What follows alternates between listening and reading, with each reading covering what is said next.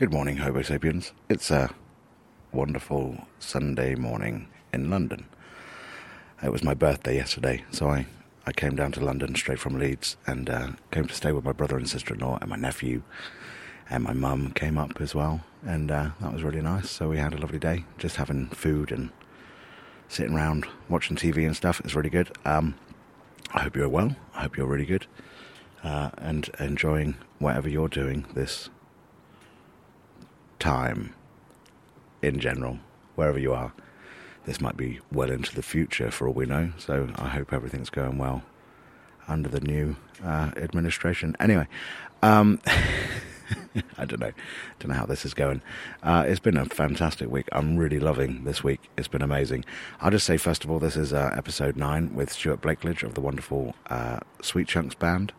If you know the Sweet Chunks Band, then you'll know exactly who Stu is. He's the man who sings and usually has the tightest of the leggings on and writes the wonderful songs like Bees, and he's a fantastic animator and all sorts of things, and he's a very smart, wonderful, clever, beautiful man, and I really love him. I really love chatting to him. We spend, whenever we do get together, we just chat, really good chat. I like it. This was recorded back in summer.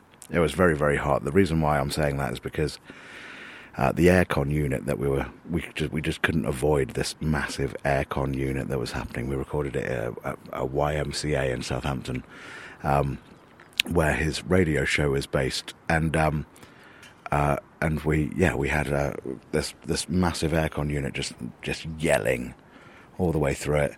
I'm glad we're getting to this point of the podcast. Sometimes the audio's been a bit tricky to deal with because I started recording these things on a little Zoom R16 or whatever it was called, which was like this little sort of, I was carrying around essentially a massive mixing desk with me and a couple of microphones, but it never quite got it, so every time I was sort of having to reduce ambient noise or whatever like that, it's been a bit tricky, but I think we got there. But then I've moved on to the Tascam DR X596, I can't remember what the hell it's called. I'm holding it right now, but at the same time I've moved on to that, which is a much easier and smaller piece of kit, which I'm very happy about. So yeah, so there is an aircon unit shouting all the way through this particular interview and chat. So enjoy it. Enjoy the aircon as well. Feel it. So anyway, what's happened this week? So I started the week in Leicester. That was great. I love playing the Shed in Leicester. Really nice people, good people. Saw these two guys. One guy who comes from Cardiff and another guy who comes from Sheffield. And whenever they work together, they actually work at the same company, but whenever they're working together in Leicester, they get together with a guitar and they go up on stage at the open mic and they sing a song or two. It's like a mayfly of music. And to be honest, it's not the most polished and it's not the most amazing thing that you've ever seen, but at the same time, I love it. Absolutely love that. These two guys, they literally go, should we do it in Leicester? All right, let's do it. Just really, really sweet. That was awesome. Really fun gig. And then I had a flat battery the next morning in Leicester, but I sorted that out. Calm, cool as a cucumber. Went to Nottingham, stayed with Eddie Johnston and Tamsin, who are the nicest couple. I met Eddie a while ago, and he basically said, "Oh, you got a day off? Come to Nottingham. We'll go do an open mic up the road." So we went and did an open mic at the Six Barrel, and I had 15 minutes. Knocked out spoons and Muslims' genitals and massive car, and absolutely nailed it. Really happy with myself. It felt good to go into one of those audiences that is just naturally chatty and not necessarily paying attention to anything, and just absolutely nailed it. So I was really, really quite chuffed with myself. And Eddie and Tamsin were absolutely amazing, really lovely people. It was really refreshing. Then up to Lancashire, up to Accrington, to go stay with Mark Zero, as he's known he's from a million bands. He's in a load of different things. He's an amazing guitarist and singer, and sort of the linchpin of the live music scene in the sort of the Accrington area. Really nice guy. Played a fun gig in Clayton. Just seeing all the people. We had a massive group hug during that one. Whilst I was in the pubes outfit, and someone was raspberrying my belly whilst I was surrounded by all these people. That was fun. And then where was it? Oh, Huddersfield, where I was captured by the wonderful family of Tom and Jane and their children, and they basically said, "Here, come stay with us, have our home, here's a key." And they just let me just in. They just like what I do so much, and they just went, "Here you go." So I was staying with them, and they're brilliant, absolutely brilliant, really good conversations, really nice, just laughter and all that stuff, just that feeling of a bit of love and home. That's really, really good. The gig in Huddersfield at Coffee Evolution was hilarious, really good fun, really packed as well. It was really, really nice. It was Coffee Evolution was the first place I ever played in Huddersfield, and yeah, that was to about 8 people. But out of those 8 people, we sort of built something up. It was really good, and yeah, it was really packed. It was really nice, and bought some coffee. Spent the day in Huddersfield, mooching around. Didn't get a haircut. Should have got a haircut. Haven't had a haircut yet. Need a haircut. I'm starting to look a little bit like Ron Perlman in Beauty and the Beast with Linda Hamilton, if you remember that TV show. I'm starting to look a bit like that, I think. And then when was it? Day in Huddersfield. Went slowly, because you can't go fastly to Leeds. Played Slocken. That was really amazing. Everyone that turned out there, that was really good fun. We had In Amongst the Clouds supporting. His name's Oliver, really. Which did one of the funniest sets I've ever seen. He's just such a dry, lovely Yorkshire lad, and wrote some brilliant songs about RuPaul's Drag Race and time and space and brilliant stuff. Yeah, he's awesome, really, really awesome. I really enjoyed that.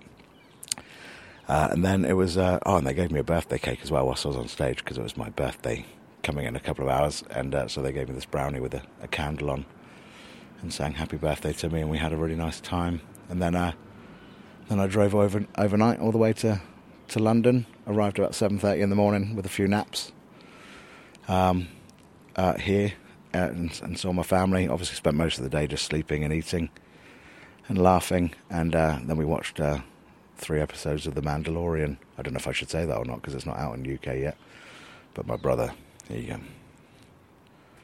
knows ways. He works technical magic somewhere. I'm not entirely sure how it all works. Anyway, that was really good. Now I'm just waking up, and I've got to go to Eastbourne tonight. So if you're listening to this, Eastbourne's happened, and that was amazing. I'm just predicting it now. I can't believe that we fit 3,000 people into that small kitchen. But we did it, and what a great show. And I can't believe we also ended World Hunger. So thanks, Eastbourne. Then Monday's off in Brighton. Going to just mooch around Brighton. Tuesday's Brighton the show, which is at the Gladstone. So that's when this comes out. So I'm at the Gladstone tonight, if you're listening on Tuesday morning. Then I'm up into Essex. I'm going to go Colchester, Three Wise Monkeys on Wednesday. Then it's down to Wimbledon at the Traff on Thursday. Then it's Andover at the Rock House on Friday. The Tap Social Movement in Oxford on Saturday. That's quite an early show. I think it's about 5:30. I'm hitting the stage. Excuse me. And then up to Shrewsbury for Sunday for a quick gig at the new venue owned by the Albert Shed people, which I'm really excited about. It sounds like a really nice, fun room, and hoping to catch up with the Shrewsbury, the Shroobs, as we like to call them. They call them Salopians, which is apparently means whorish bitch in French. They call them salops up there. Apparently it's an abbreviation of Shropshire, which doesn't work in English either. But yeah, salops. They're all salops. Love them. I love the Shroobs. And then I've actually got a couple of days off. I've got a proper couple of days off, and I'm going to go and just sleep for a bit and wash, just soak my bones, and then it's on a bit more. I'll post all the dates in the thing. So this is episode 9 with the amazing Stuart Blakeledge, and his word is stories. He's a storyteller, and he loves stories. He loves the way they work. He loves telling them. He loves being part of them. So if you're listening to this and thinking, Oh, I haven't really got much point in the world. Just remember you're telling a story, and it's really lovely. I'm going to carry on looking at London for a second. I can see the bodega of Kew Gardens from where I'm stood right now, which is amazing. Amazing. And I'm going to, and then I'll be back at the end of this to tell you a few other things. All right. So have fun. Enjoy this. This is Stuart Blakeledge, episode 9, Homo Sapien, with the word of stories. Stories.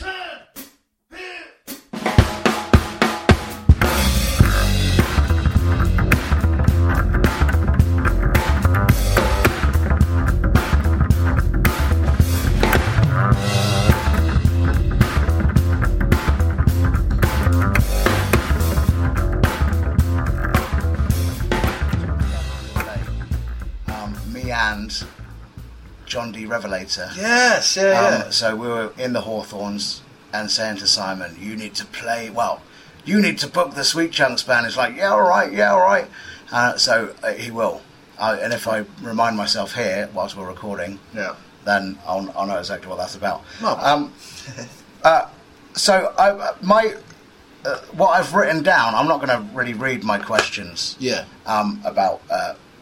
about you, or that I want to ask you. What I want to know about is the fact that I think Stu Blakeledge of the Sweet Chunks Band is probably one of the funniest people I've seen on stage, one of the loudest people I know, and I know some loud people,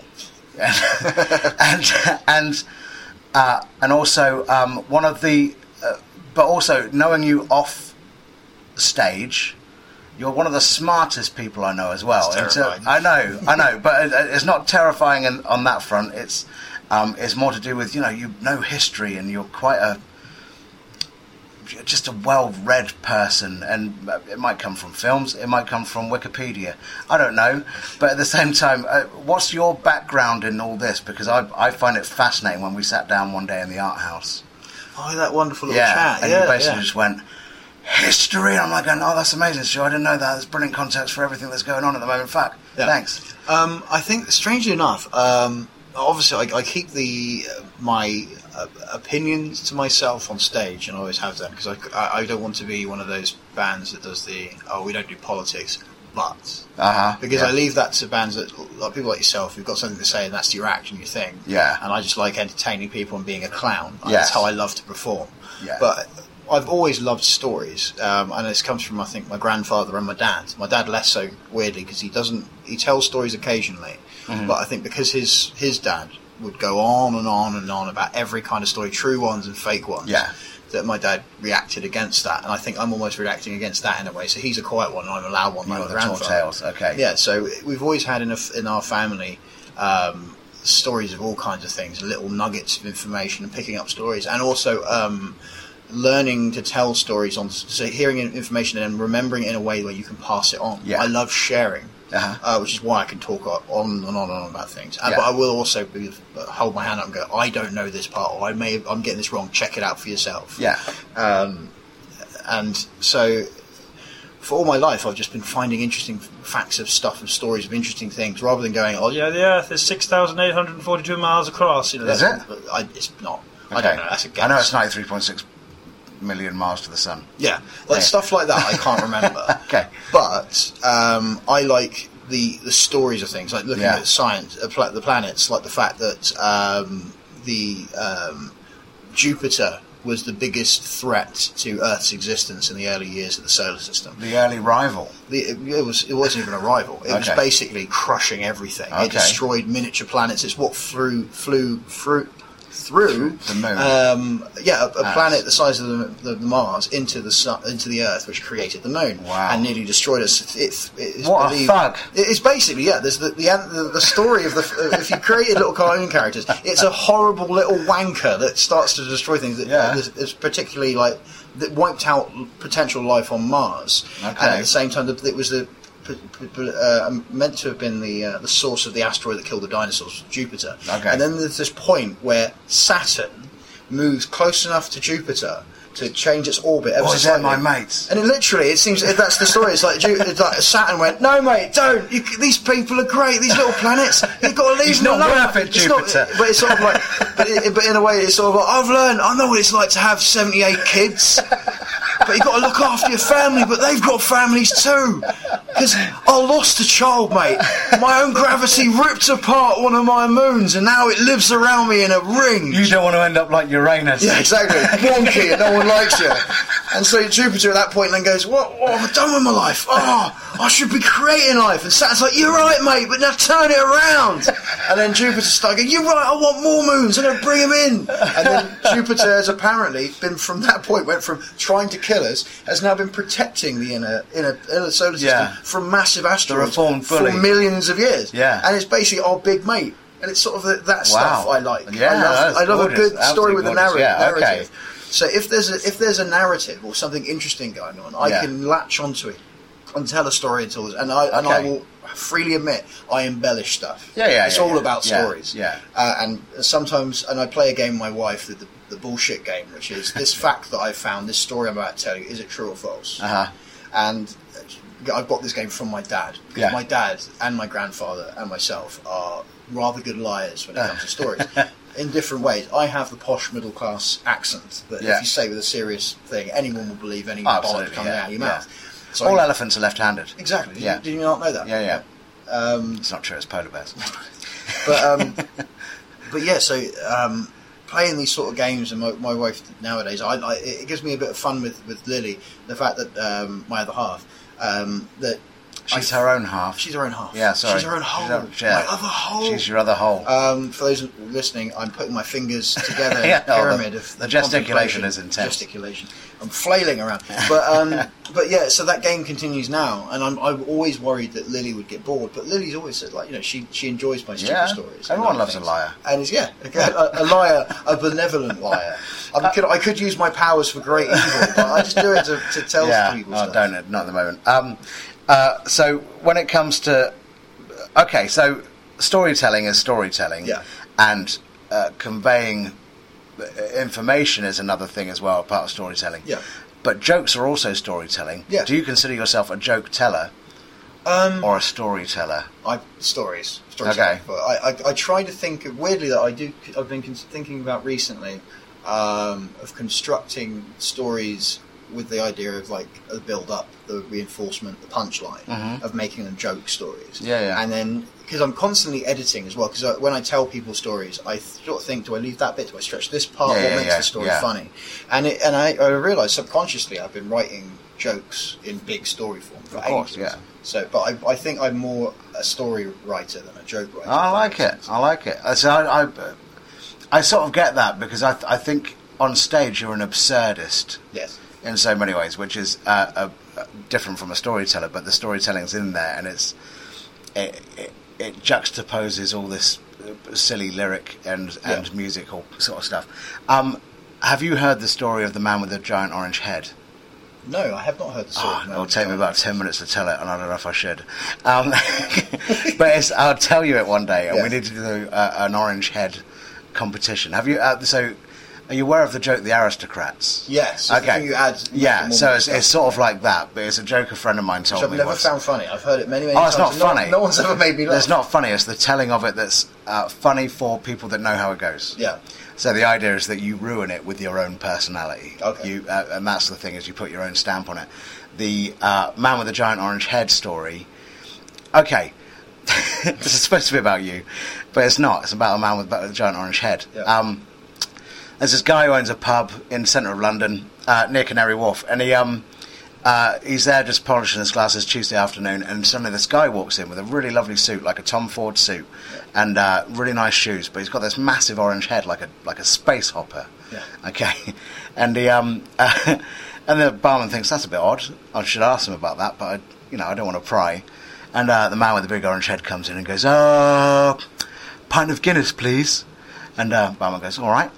Starts to pour it. 192 seconds later, gives him the pint of Guinness. Says, that's $3.60, thanks. And the man with the giant orange head pulls out a wallet, and it's just full of £50 notes. And he gives him a £50 note with Alan Turing on, and says, there you go, keep the change. And the barman's like, "Oh, this guy's got a story and a half. What the hell is this guy? He's got a massive orange head." A man with a giant orange head drinks his beer. Obviously, imagine a space opera having a beer, and he goes bloop, bloop, bloop, bloop, bloop, and then just goes, "Thanks very much. See you soon." And the barman goes, "No, I've got to ask you before you go. What's the story? Why you've got this massive orange head and it's huge?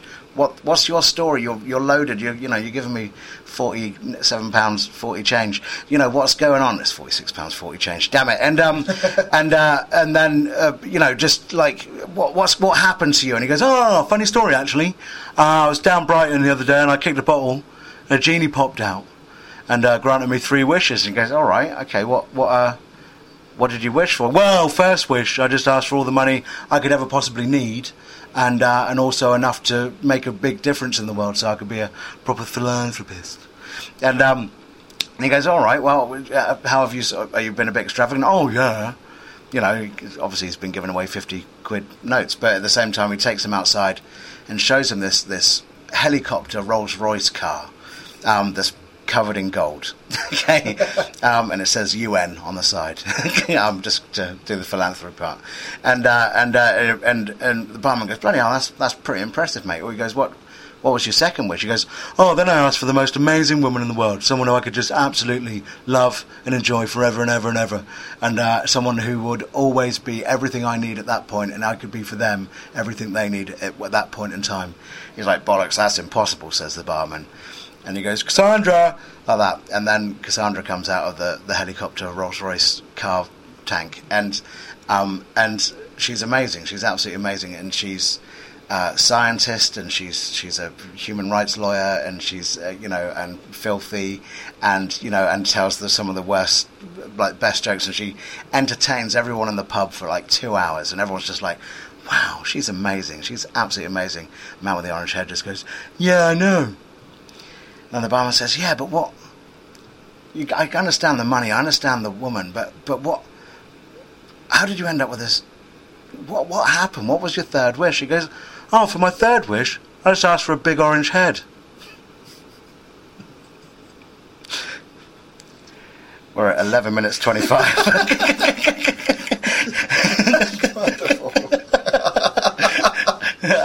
I love it. You can tell it different every time, and it's just beautiful. You can just give him any wishes and all the things you need, and it's just glorious. It's this beautiful thing. There's a gag that an old friend of mine told me that I won't tell because it literally is meant to take 20 odd minutes. Okay. And it's a story, that you tell half of it and then you cock it up. Okay. And then and there's a random callback to it. There's this building site, and then at one point there's this guy that has a brick in his hand, and someone's coming and he has to get rid of the bricks. He just throws up in the sky. And then later you go, "All right, bollocks, no, I'll tell you a different one." And then you bring on the second one, and then you build up this thing, and then the brick reappears in the gang and takes someone out. And it's like...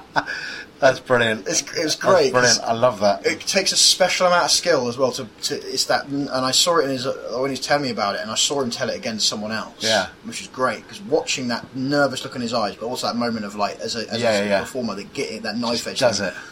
Of linking doing a crap joke, and then getting the people around him to listen to another one. Yeah. And it's sort of like, but they were working, and then just cracks on with it. Yeah. And then doesn't even show a sign of relief or anything towards it, and then just does this sort of brilliant callback, and then the brick reappears. Yeah. And you're just like, what the fuck? Where did that come from? And literally the line is going, where the fuck did that come from? Last joke. And that's it. And he just drinks his pint and leaves. It was like, I love stuff like that. Oh, that's gorgeous. It does take skill to do the transition on that. That's one of the things is why I've stayed away from stand-up comedy. Is it seems to be this, I think, a negative, aggressive, and also the 90 miles an hour thing. I like gags like that, which you craft, and it's amusing. You have people with smiles on their faces, and then you have a big payoff at the end. Yeah. But now I think it's always been comedy, and it's it's the way it is. Is that it's meant to be laugh. Yeah, that's the idea. You're supposed to have a laugh rate. Yeah. And it's not me going, oh my god, it's such a stupid system. It's not. I like doing some things in a different. I think there's still room for that in stand-up, and you'll see it. There's people out there who do it, and you'll be surprised how many storytelling stand-ups there are, and people love it. People do love it.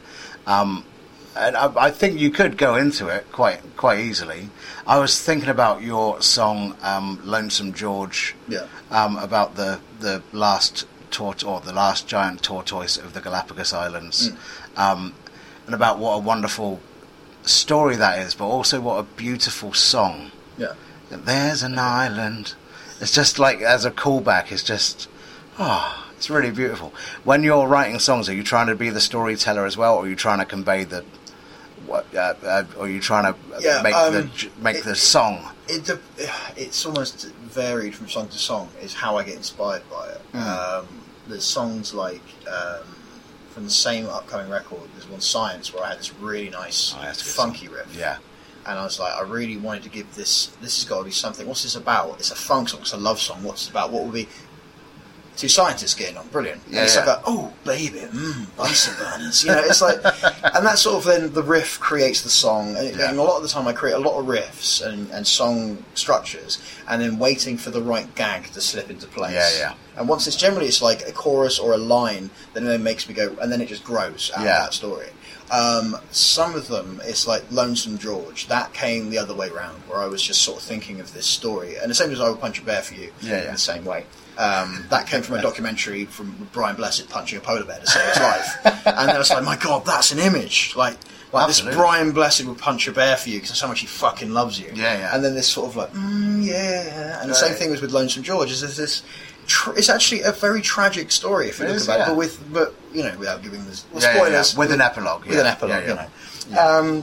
but it had this sort of drama of an old, really silly to think about it out loud, but it has this old-fashioned sort of almost Shakespearean drama about it, like a Twelfth Night kind of thing. Totally. This sort of this resolution in a story, and I thought if I need to carry it off, because it's got to be either the. I find the best way of me doing it is the story, if it's absurd, has to have a good solid song about it. Yeah.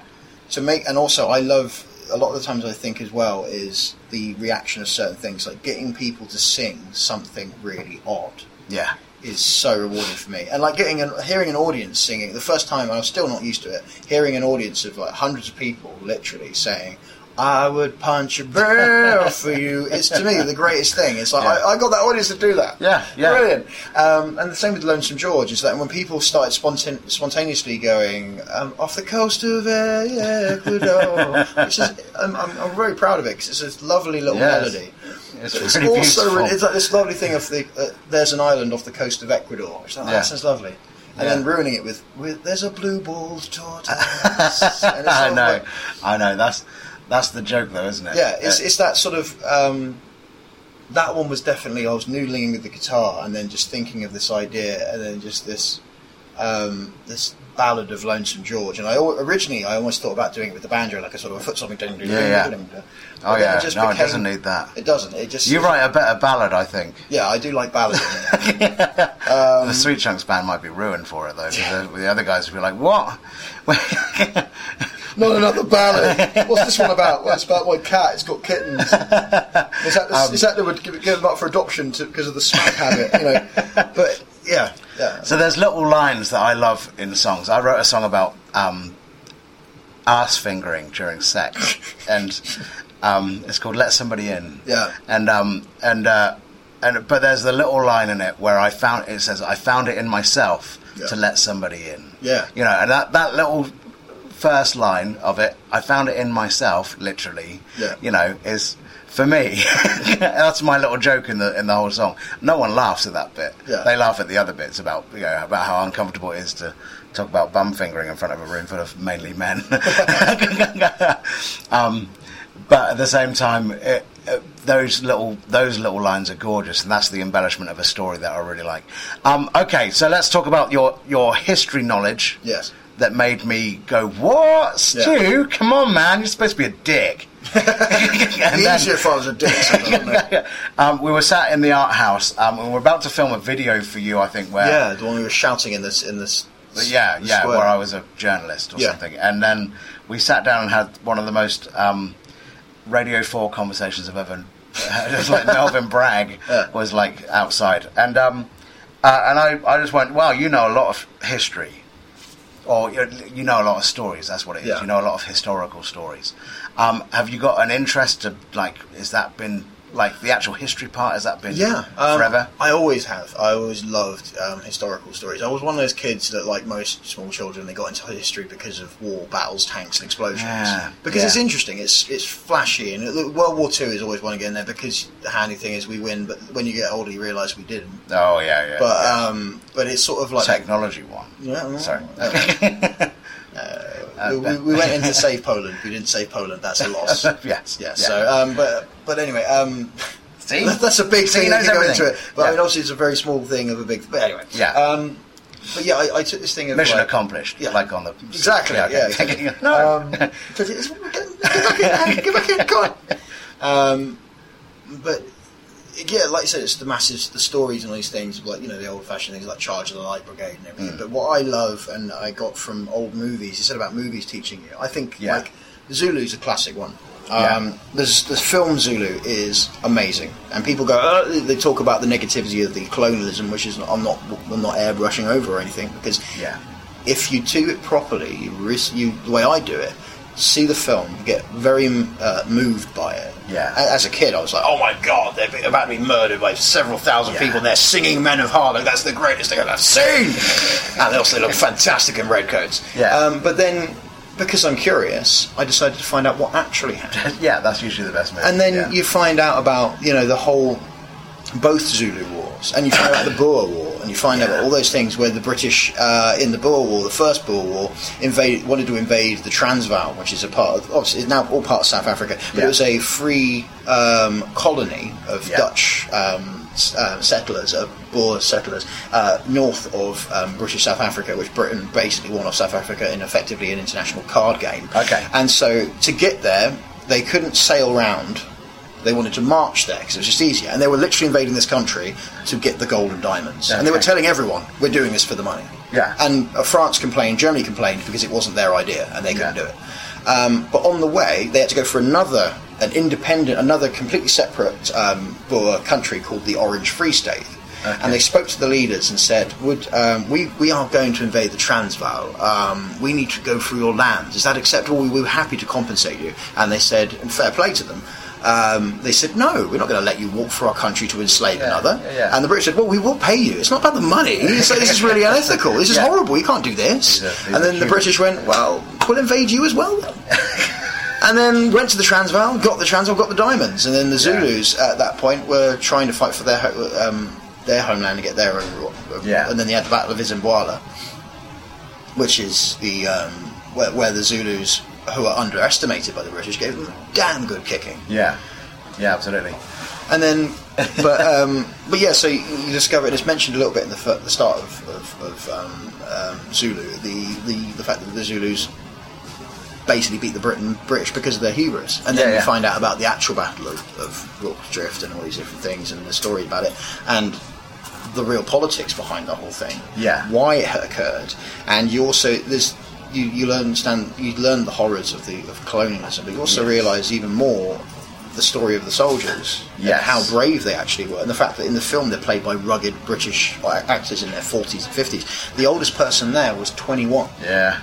And it's like, that's what they would say with most war films. Yeah, and it's like, it's John Wayne walking in. It's like, no, he would have been 24. Yeah. A major would have been, if he's in his 30s, that's old. And senior. Yeah, exactly. Yeah. And it's sort of like, for me, a movie is an excuse to deep dive into a whole new story. Oh yeah. But I've been sort of like quite happy to pick up information and stories from other people and go, oh, look at this, research this. And the reason we got into the Brexit discussion is, strangely enough, it was a book I was reading about how the British won the war with Napoleon, the Peninsula War, because of the loss of the American colonies. That's right, yeah. Because they sort of realised what they'd done wrong. They went, how do we stop this from happening? And if you look at all the great triumphs of humanity, you see a disaster and how you overcome it and learn from it. Like the Apollo 8 fire. Oh, yeah. Because we're talking about now the 50th anniversary of fire. Yeah. Apollo 8 was the first one, beg your pardon, Apollo 1. Apollo 8 was the first one that actually got popped up to the moon, went round it and came back. So yeah, my apologies. So I've been listening to the podcast. Yeah, so the fact that if Apollo 1 hadn't happened, the disaster wouldn't happen. Yeah. Probably they wouldn't have landed on the moon successfully, and they wouldn't have got all of their crews back. Absolutely, yeah. Because it went through a complete rethink of how NASA operates. To this day, the way that they did the investigation into the fire was not a case of we need to find who did it and fire them. Yeah. Without pun intended, of course. NASA went. It wasn't fire that killed them. Did you know that? It was the. It was actually the fire burnt all the oxygen out. Yeah. So they choked and suffocated to death. Yeah. But it was. But NASA, when they investigated that, they decided to look into why it had occurred, how it had been allowed to occur, and every kind of thing, not just the technical fault, but the attitude that caused it. And they realised what was happening is everyone was so focused on rushing to the end result that they didn't sort it out and go back and think about it methodically. Yeah. So NASA to this day have the attitude of like test everything, and if something goes wrong, you highlight it. Yeah, and it's not wrong it's not bad to fail. It's bad to pretend that you did. Have you read Chris Hadfield's book? No, I really want to. Oh, it's really good. It's basically about that. He gave it this whole.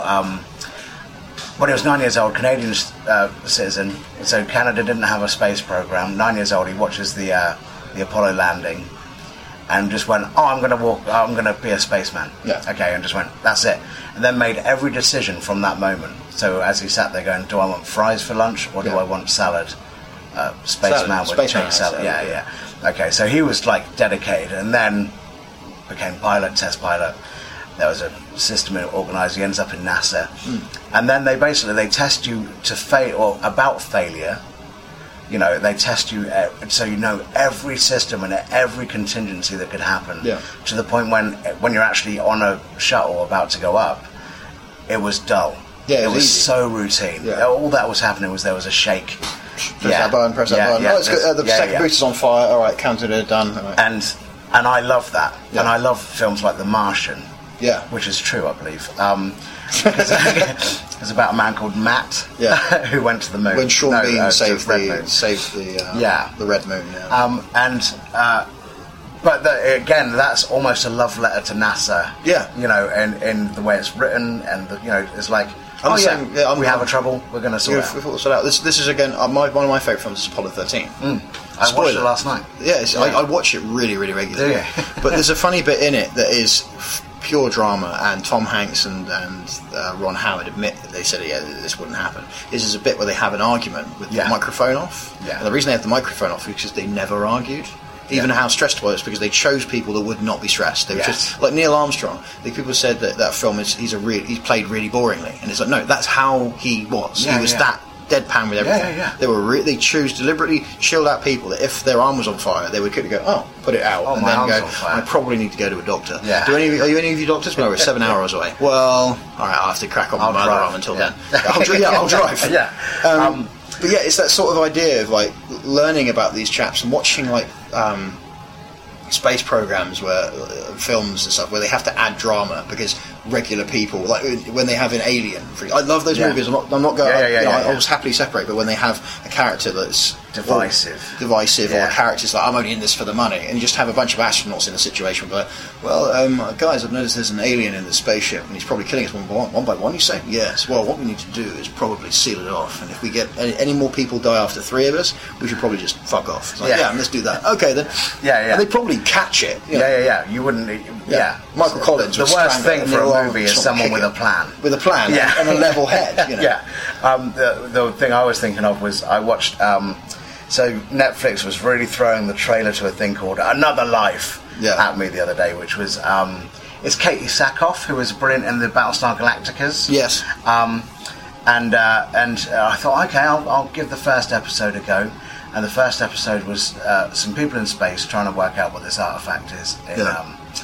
This landed on Earth and started to broadcast. And they said, she goes, they're sending me up. I've got to be away, to her husband. So I've got to go. And he's like, damn it, I've got to look after the kid, and all that sort of thing. That's the emotional core of the thing. I thought, okay, let's see how this goes. They got on the spaceship, and there's some of the most emotionally unhinged people on this spaceship that's apparently been sent by Earth's space agency at that point. Yeah. And you go, no, that just it's ruined. The fact they go, we need humans with emotions and conflict. You go, no, I want a crew of people that literally go, by the way, the thing you said the other day offended me, and they go, sorry. and that's it done. Sure. You know, but that's about as bad as it gets. To sort of just say that was a misunderstanding. I'm sure it was, but I thought I'd best air it. You were correct to air it. Exactly, the most civil. Yeah. And then they get to the alien world and go, "Oh, you don't like us? Okay, let's kill you." Okay, right. So also, there's a thing I wanted to talk about. So you're obviously a storyteller, musician, fabulous banjoist, a radio presenter, but also an artist. Would you? Did you study art? I did. I'm at a degree level in animation, of all things. Okay. But it's a funny thing with me with art is that I've been trying to get back into it for years, but I haven't picked up a pencil in anger in at least 5 years. Okay. I have plenty of art materials. I've got an unused oils easel that Lily got me for Christmas a few years ago with oil paints. I've always wanted to try. But the funny thing for me is that all the way through school, all the way up to university and beyond, I was doing art, and I was kicking the living backside out of everyone else. Yeah. You're very good. But so I had the ideas, but the biggest frustration I had was I couldn't get the idea onto the page out of my skull.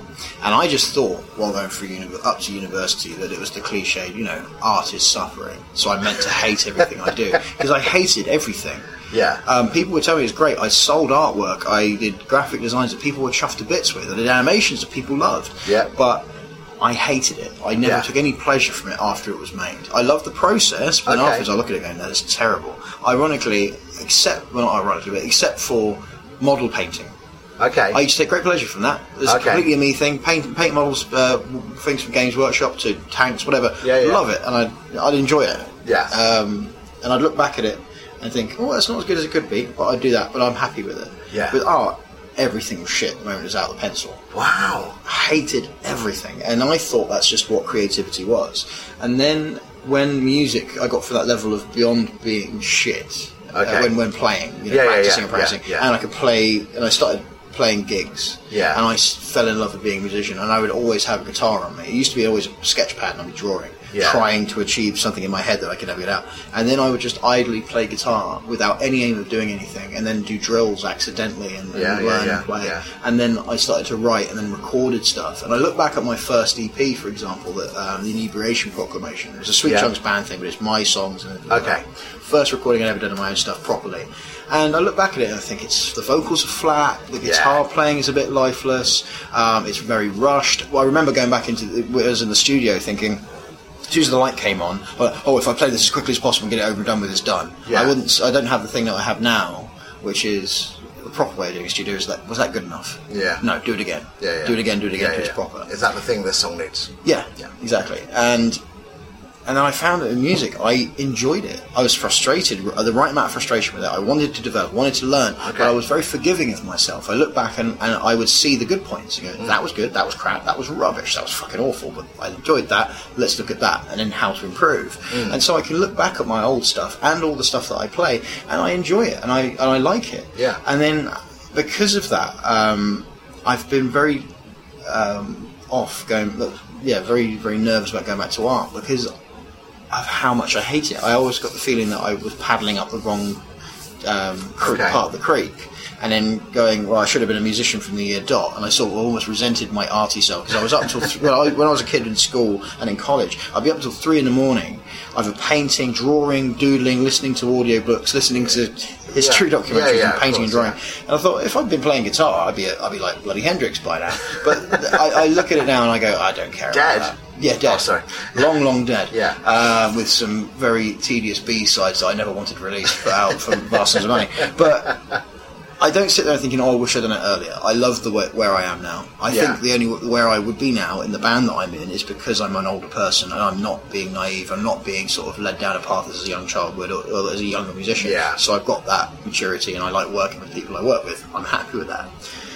But I do wish that I just had a little less frustration with art, because I love art and animation as well. I did animation for 3 years, and I loved everything about animation except the animating. Okay, I love editing the film work. I started doing my first musical compositions for other people's work. In fact, Lily quite often takes a piss out of me because I got like a 2-2 in my degree. she said I would have got first if I put all the work I put into other people's films into my own one. That would probably be about right. I'm credited in my year. I am credited in, I think, 60% of the films that are made. Okay. And each one different. I did special effects on one. Yeah. I did the music for several of them. I did voice acting in about 4 of them. Yeah, of I course, spent yeah. hours working on other people's projects, then did mine. And the fact that mine passed at all is Was that amazing. your level of procrastination, though? Is that what that is? Okay. I instead of doing this work, I was creating in other things. Yeah. And it's sort of like I still adore animation, and the thing that I love about it is my passion for history is only matched by my passion for animation and seeing other people's work. And the fact that I got to do my degree, I don't regret it, because I have this lovely fountain of knowledge of how animation's created, and understanding and seeing the work, and like Cujo and the Two Strings, like watching how that is a brilliant little film. Traditionally made in old-fashioned stop motion, and seeing people work in stop motion from the ground level and seeing how it's done, it's great. But for me, art I really wish it was like my guitar playing, but it's not. It's created a sort of philosophy, strange enough, of how I could create songs. Yeah. Because my art teacher taught me the most about music. Yeah. And filling in blank spaces, using different colours to explain certain things. Contrast. Yeah. And he taught me all these things that at the time I was like, what the fuck is this? My art isn't improving. But then I put the logic that he taught me into music, and it just made sense. It's weird, isn't it? Yeah. It's perfect. Yeah, no, okay. So I don't know anything about animation. I just assume it's just something you press on a computer and it does it. Oh no, it's not that. But so now obviously there's so many films that have animation in it, and so many films that have CGI and all that. It's a huge industry, massive industry.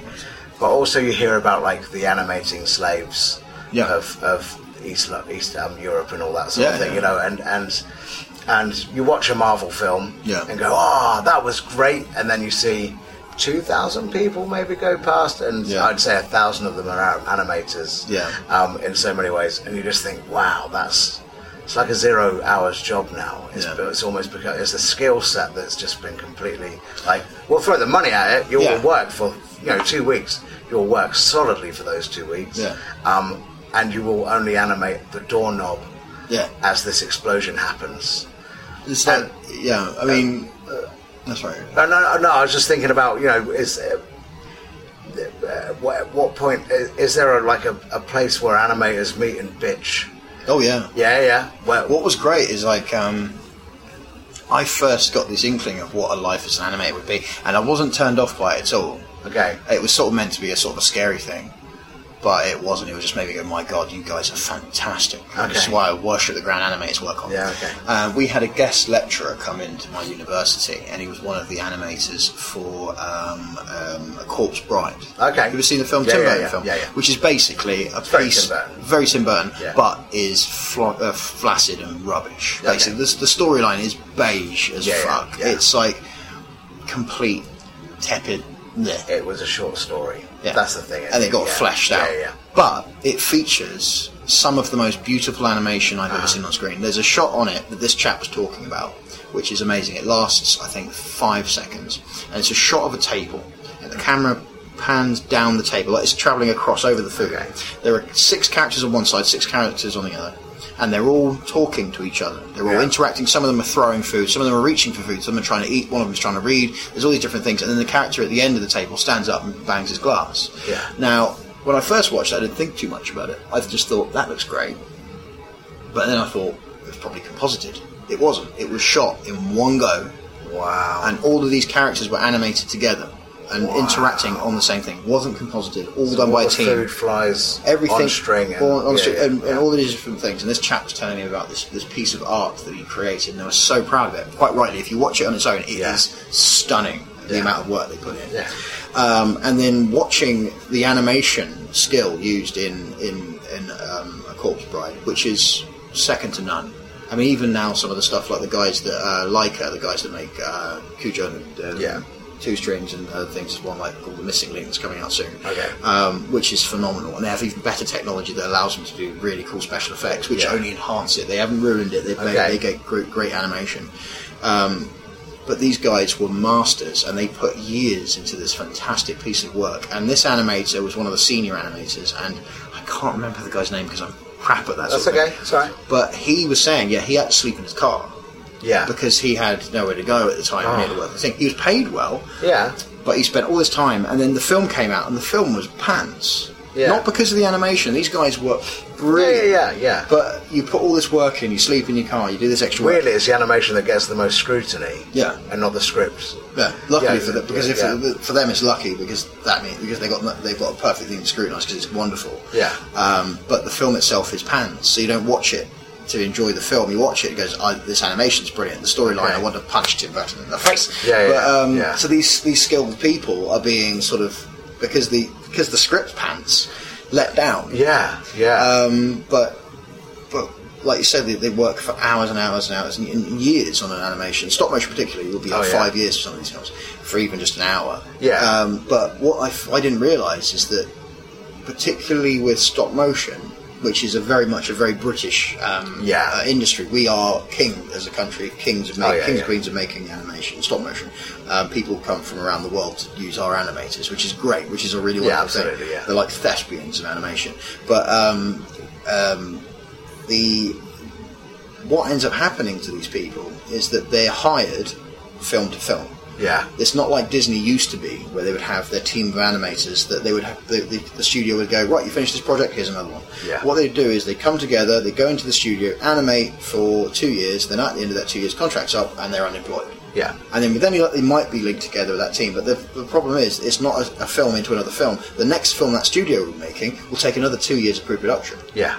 So they've got to go out and find something else and hope that it doesn't overlap so they can go back with that team and then find something else. Yes. And so these guys are like hired guns travelling around this very sort of like very, very niche, niche and knife edge kind of thing that they could never get employed again and only work on one film, but they kept on doing it because they loved it. And and he was sort of trying to say this is a warning for animation. A lot of the students were like, "Oh God, this is horrible." But I was like, sign me up. Yes, this is great. Yeah. I mean, I hate the drawing part of it, but I love the life. And that's why, as a musician, it works. I'm happy to do that sort of stuff because it's a passion. Seeing that passion in it, which is what that the passion of animation has never left. As much as that, and I keep on thinking about I want to do it again because for Sweet Chunks, one of the great things great about it is I've started making my own films, like the stuff we did, and making music videos. And there's another artist that I won't mention at the moment because it's not been confirmed, who's asked me to do the music video. Tupac? Yeah. Okay, He's come back from the grave. Just one last time. And so, even though it's a small project, and I've basically said this is, I shoot it on phones and stuff. I don't have loads of equipment. They're like, no, I like your style. I want you to have a go. It's like, brilliant. Okay, so now I'm making my own films how I want to do. Right. And I'm thinking about doing animation again and looking into and making I can use Sweet Chunks as a thing of making these things. Yeah, of course. Yeah. But it's sort of, I've come to that point where now I want to get back into art and animation and drawing. Yeah. Because it's now just another sort of creative output for me. But I want it to be, because I'm happy to do filming, to shoot things on film, and then give it, and have that same sort of, that could be better, I'll learn from that, but I'm happy. Yeah. And then cooking as well. I've gotten back into my cooking as a chefing and enjoying that, and then doing the radio, and then doing my teaching, and I teach archery and music at my job. Taught archery. Oh, sorry, part of the job. Okay, part of the job I do. So what is the job you do? I work in an outdoor activity centre for people to learn difficulties. I teach weaponry and music, rifles and bow and archery. Yeah. And so I just wish that I want to bring art out from the cold. Like all my other aspects, I'm happy to be sort of like, if it sucks, who cares? I just sort of want to find a way of taking that pressure off art and just letting me enjoy it. But I'm so terrified of doing that it's sort of... Okay. That's a really long-winded answer to the question. No. So you're not an artist. Basically, fuck it. No, not really. So I get that. I understand. What is it that... Is it said the end product you don't like? Yeah. But do you dislike it, or do you just not like it? I think I just... Do you have a violent reaction towards it and go, this is shit? Yeah. Really? I literally... It's that angry. I fucking hate it. Wow.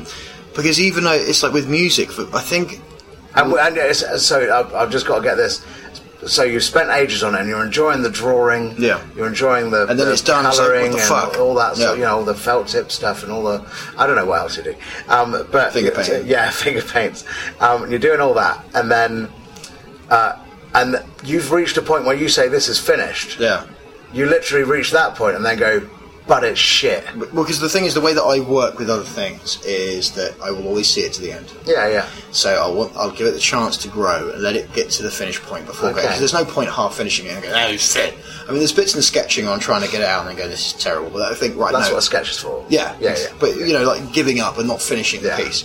But when it comes to creating a piece of art or an animation, I will see it to the end and give it the chance to succeed. Yeah. But then after it's like, fuck, and then just move on.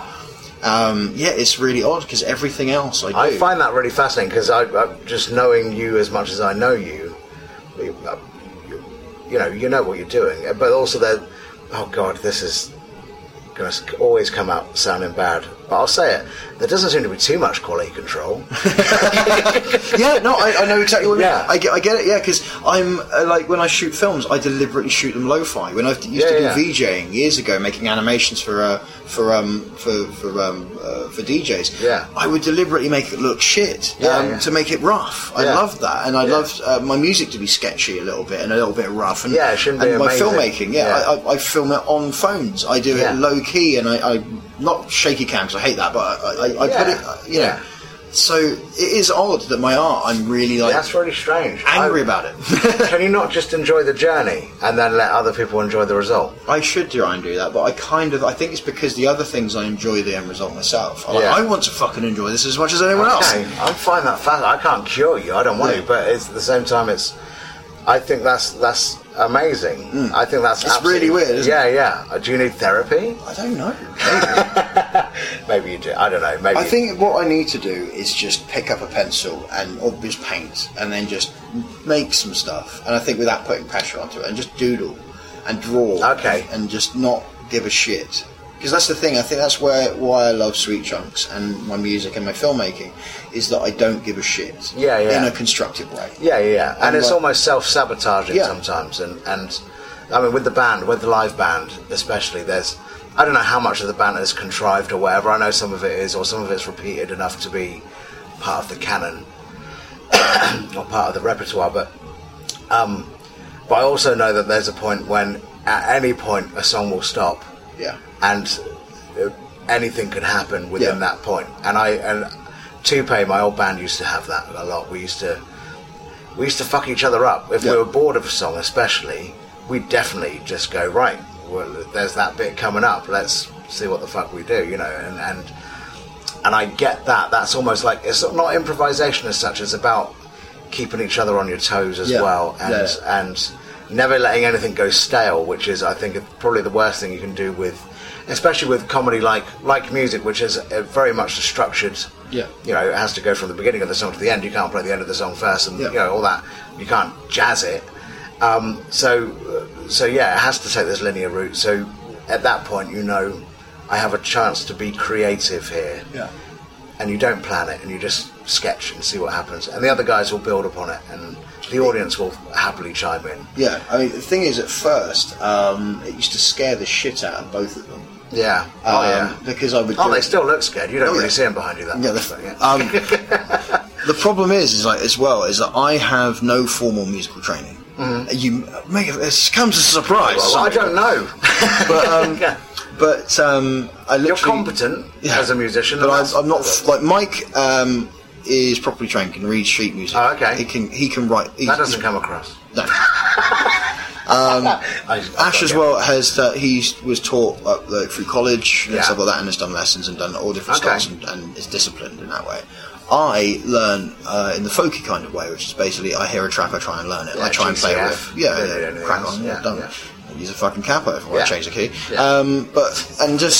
And do that. And the problem is, and it reminded me of weirdly of an old documentary I watched about like Muddy Waters and people like that. With the bands, when they first put them into a band, when they said I was infuriating because you're a session band, you're doing, and then Muddy Waters would get excited and start speeding up. Yeah. So just say the same fucking speed. He speeds up, slow down, speed up. Yeah. And I know that I'm terrible for that. Like if I get an idea, and if I start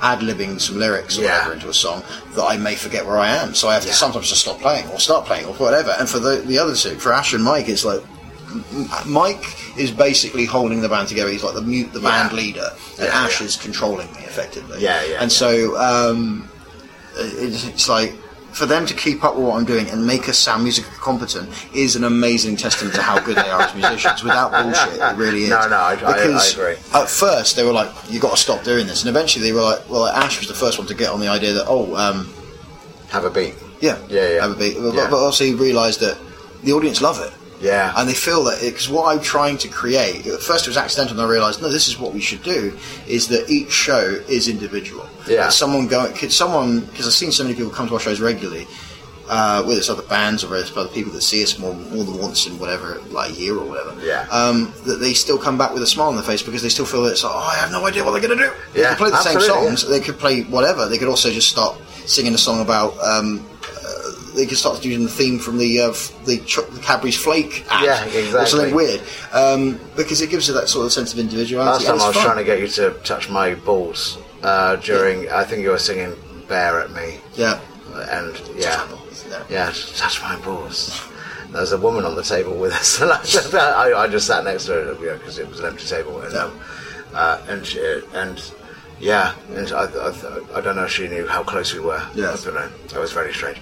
I thought I don't know much about how you know Mike and Ash anyway. Did you? Were you all brothers? We're all related. I found it's the story on stage is true. I found it in a skip. No, Mike and Ash have known each other since they were kids. Okay. I got to know Ash through Lily, my wife. Okay. And she basically.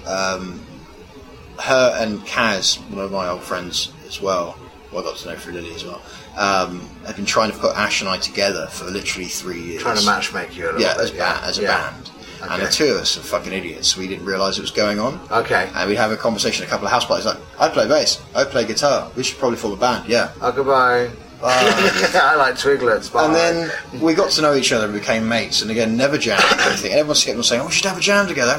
Yeah. And then one day we're at Beautiful Days, and it's the year Frank Turner was playing. Okay. And I was in a band called Bemis playing bass, and Ash was in a band that was... I know the band Bemis from Portsmouth. Those chaps. Yeah. And I was having a good bit of fun, but I was still I think I was irritating Gareth, the lead singer, because I was clearly wanting to perform. He was the lead guy, and I'm the bassist, and I'm sort of doing this whole different thing, and being an arrogant little tit, basically, by just not shutting up. But I realised I like playing, but I want to be where that guy is. I want to do that. Yeah. But I'm in another band. I need to have my own band. And then I remember watching Frank Turner, thinking, this is banging. I want to do that, but drunk. Shouty, stupid. And then Ash was there, we were watching it. Do you want to do that? If I get you a waistcoat, let's be a folk band. You went, really? What? So let's be a folk band. You put slap bass, I'll shout at people, we'll swear a lot. Alright, let's do that. And that's how a year later we formed a band. Okay. And then Mike joined us, a year after that, because Charlie, who joins us for drums every now and then, joined us because we put an ad on Gumtree and said, percussionists wanted to join this ramshackle group of idiots, play anything from drums to cajon to ice cream tubs. Yeah. He turned up with a djembe, we had a jam, we were like, right, play. And we went off and played, and then Mike joined us for about half a year later. He actually said, do you want to play guitar? Had you written songs at this point as well? I'd started playing myself. Was that your Inebriation Proclamation stuff? Yeah, and a load of covers, and we started building up material. And then when it came to, we got the Inebriation Proclamation, limped us through the first year or so. And then when Mike joined the band, which I still at the time was really freaked out because he was in a really competent alternative rock band called Midgar that actually had a video on Kerrang, and he was a proper musician. Oh my god! And then was like, I want to play with you guys. Why? Because this is fucking fun. I was like, yeah, okay, then. All right, we'll have a laugh. And I kept on thinking that Mike would just piss off at some point and be like, we had him for a year. Midgar need me again. Yeah, off we would go. And then we started writing songs together.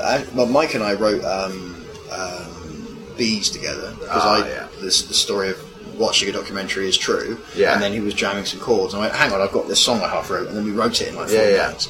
And then Drunks on a Boat, he's like, I really want to write this piratey song. I played the riff and like, right, okay. And I came up with We Are Not Pirates with Drunks on the Boat, and then the song started growing, and we started playing around with other tracks, and then it just sort of worked, and it grew from there. Yeah. But when it came on live, originally we were quite sort of standing there in a line, rigid, with me bouncing around, and then we started doing things of getting the wireless mics and the wireless guitars and running around a bit more, and encouraging, and Ash it took about a year for Ash to realise he could sing, Okay. because he refused to because he was nervous, and then he started singing and realised he was good at it. Then he started taking the piss out of me and realised people loved that, and we explored that. And then Mike realised he was very good at one-liner put-downs. Yes, he is, yeah. So then we started working that out together. It was, And it's weird is that now when we chat together, it's funny how when we first started it was basically me being a bit nervous and then only about getting warmed up about halfway through the set, and Ash just sitting there silently playing the bass, and then Mike just sort of competently just staring at us going, play the fucking chords right, you twats. Okay. So now we're out at the end of a set, we'll sit there and work, we'll effectively, it feels like a drama school thing, workshop how we're doing things, and then you go realising, we're talking over each other, we need to have a chat about that, so we sit in a rehearsal room and then talk bollocks, and then realise like little signals. Give notes, And it's funny how it sort of started off as this sort of ramshackle bunch of nutters, and now we're sort of a ramshackle bunch of nutters with a plan. Taking it seriously. But still doing this chaotic thing. But it's a case of, because I don't like scripting things. No. Because if I script it, it goes stale for me. Well, the moment you write something down is the moment you start to visualise all those words, which is ridiculous for... I mean, I was doing a show the other night where I was... what was I talking about? So I was doing my thing. It was the fucked up in a field thing or whatever, and I was talking about legalised marijuana, and it was literally in a field with a bunch of people all smoking marijuana, and I started to do this whole thing about, sort of the reason why I say legalise marijuana on Facebook is because I care about rope production and multiple sclerosis treatments and all this, and I carried on that, and it just went on for ages. Though I just started to riff on my own riff again, and I really enjoyed it all of a sudden, and I was like, I've actually entertained myself, sort of thinking about mountaineers stuck up a mountain sort of thing, and there's no rope, and it's just because some guy smoked all the hash and like multiple sclerosis treatment, just smoking a spliff outside going, hey, and just that, it was this really nice bit, and it went on for an extra 5 minutes or something like that, and I really enjoyed it, and the audience would bent double, and I love that idea of nothing should be written down. I don't think a song's ever finished when it's a comedy song, especially when you take it on stage. You should always be ready for it to be something else, and I think the audience changes a song immediately anyway. That's just the way. I can never do the same gig twice. Okay, so we're coming up to an hour, which is great. Thanks, man. That's great. Man. But I suppose what it comes down to is what's next for Stu. Are you? So this album's coming out with the Science? The EP that's been worked on for quite a long time. We're trying to sort of get it February. The February thing.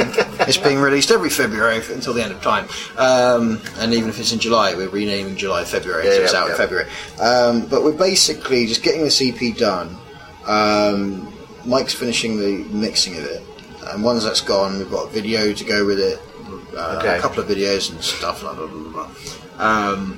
I was worried, I was petrified at first actually, I was really scared that by the time it's done, that the record will be stale and dated. It's been around for a while. Yeah. But it still has this energy that makes me smile. We've written something fucking good. It's like we should have had this out ages ago, but the songs are brilliant. And it's sort of like, but what I'm really happy with is because Mike and I, not to say that Ash doesn't give a shit, but it's mainly like Mike and I have an idea of what we want the record to sound like. Yeah. And it's no disrespect to a lot of people on our circuit, but we seem to put more thought into the record than a lot of people. A lot of bands I know, their live shows are spectacular, but their records fall a bit flat. I'm guilty of that, to be honest. So we were like, right, we've done the DIY thing, and we've created a record in our own studio using our own limitations and created something. Yeah. So we're sort of now, we want to use a studio because both of us want to see what we can do with one. Okay. And play around with it. But have a plan. Like Queen, aren't you? Basically, it's going to be 6 years and really expensive.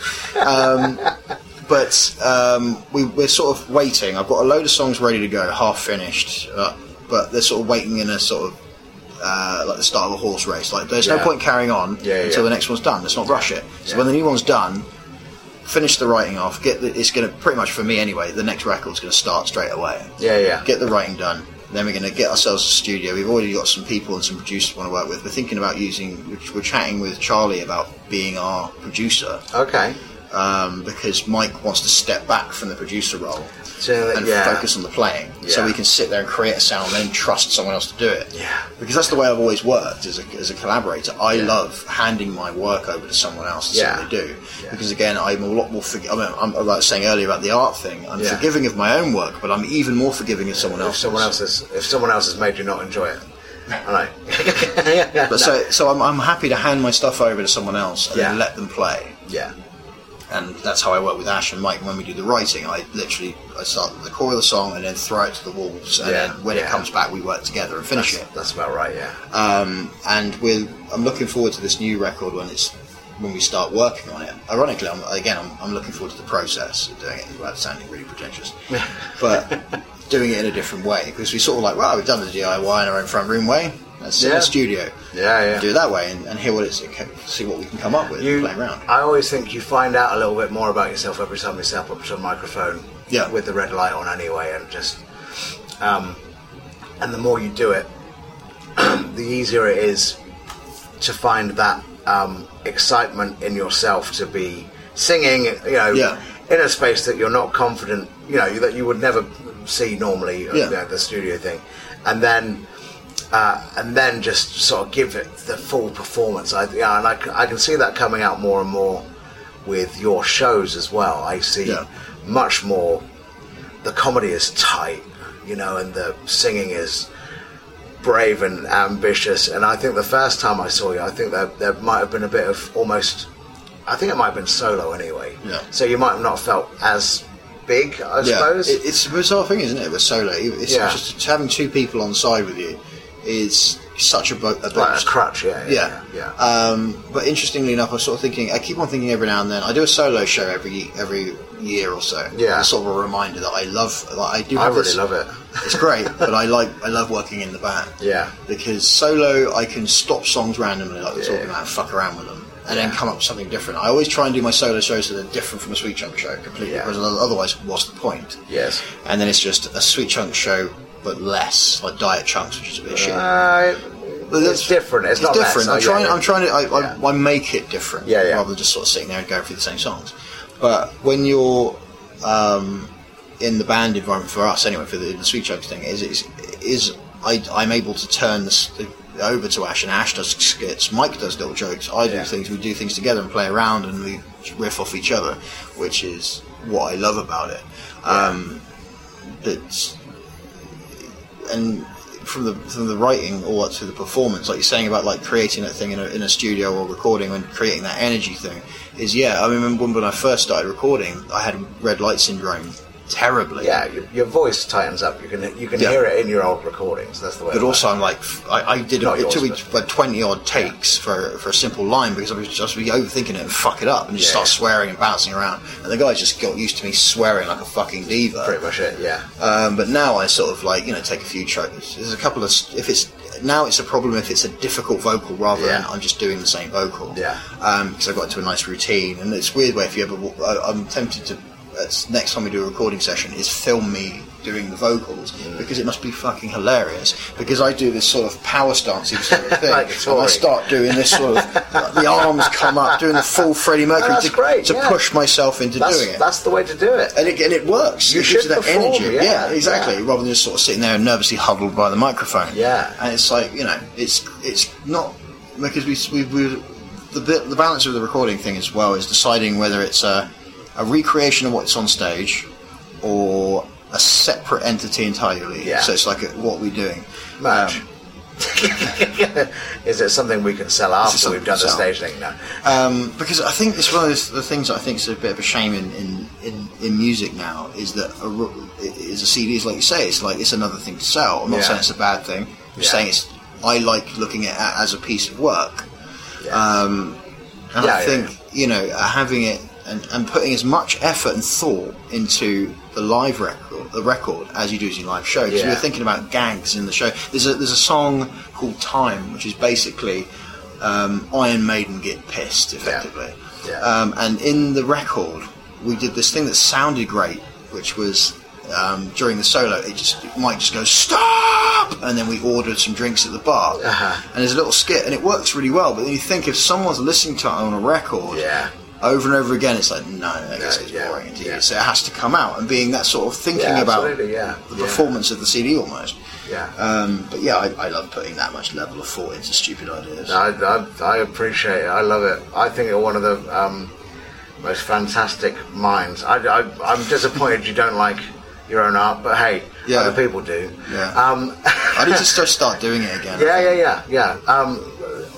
I'm posing for a life modelling class just after I get back from Edinburgh. No, I don't know if you're telling the truth or taking No, the it's true. No, this is true, and I have no idea how I feel about it.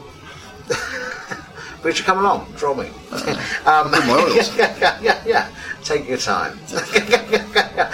Thanks, man. Really appreciate that. It's really, really, really good. I think there's more stories to be told, so we'll probably have to do a Stu Blakeledge Returns. Oh, definitely. Yeah. I love.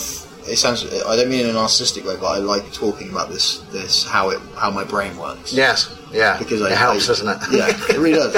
I think I can't remember who was saying it. It's like Lily was saying, I know you, but I know that other people think you're an enigma. Yes. Which I never try to be. I'm not trying to hide. No, of course not. But it's just it's quite a dense.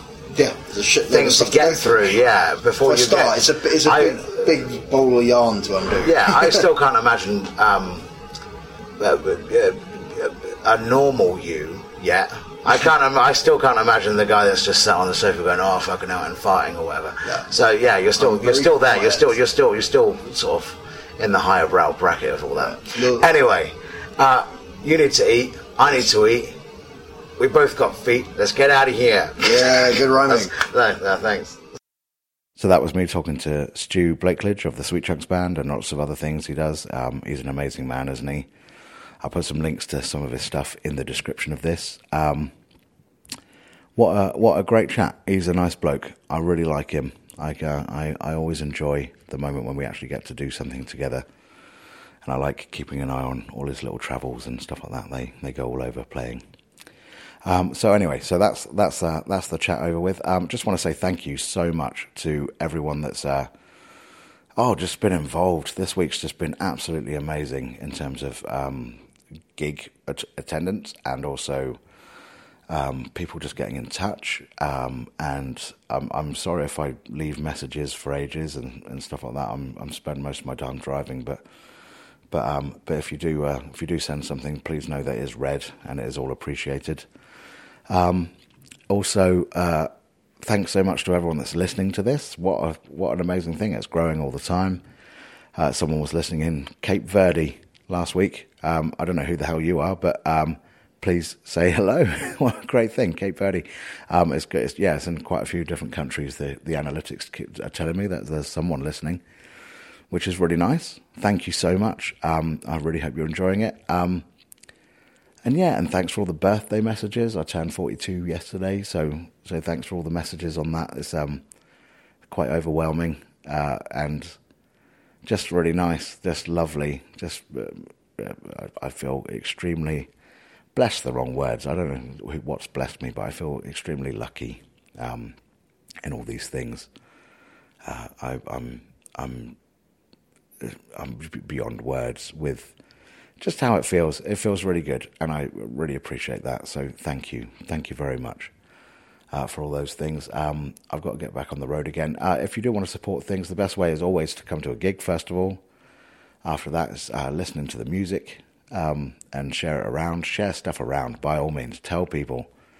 Now, like I say, let's start a cult. I haven't mentioned the cult for a while, but if we get the Purple Dungarees on, we can do this just fine.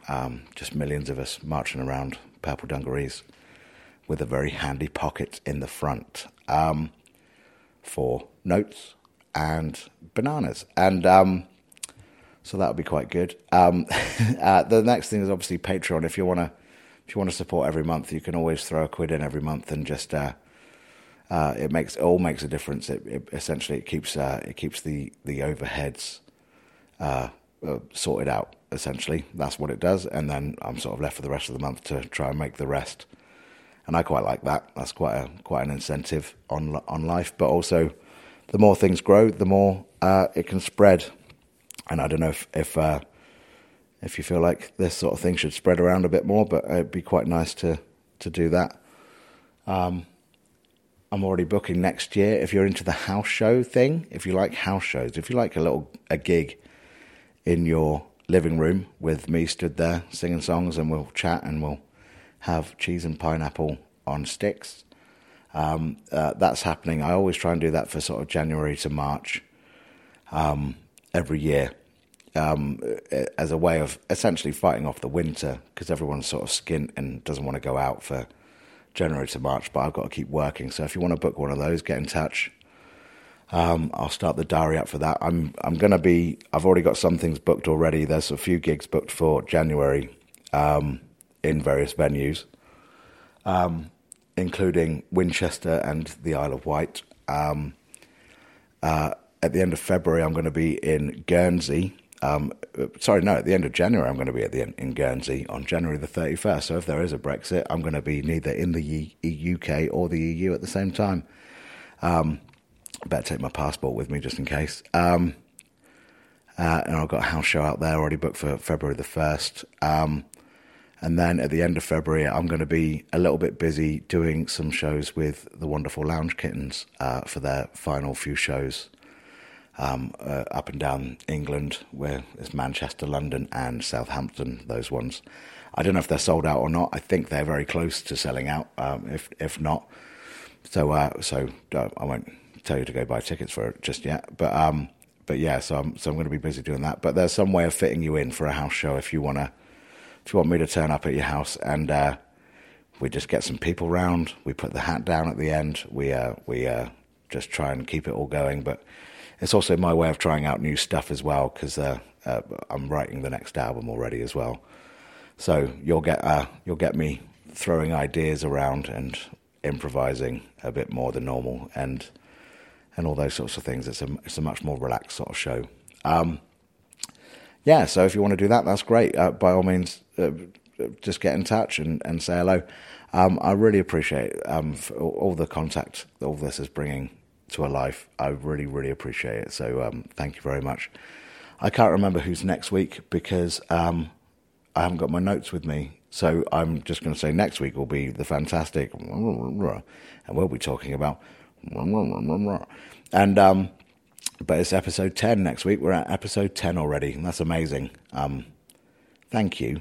That's great. It feels like we're 10 episodes into something wonderful, so I really appreciate that. So yeah, have a good week, and do everything you can to make sure the world is better at the end of the week than it started. Be kind, be nice, be sweet, be sexy, be wonderful, be you. Take care. Bye. Oh, I do know who next week is. It's Ali Phelps. She's my mate. Ali Phelps, she's a double bass player and she's a luthier and she makes double basses and stuff like that. It's a brilliant chat. I remember who it is. Episode 10 is Ali Phelps. Ali Phelps. Ali Phelps. It's episode 10, Ali Phelps. Ali Phelps. Who is it? That's right. It's Ali Phelps, episode 10. That's the addendum on this one. Bye.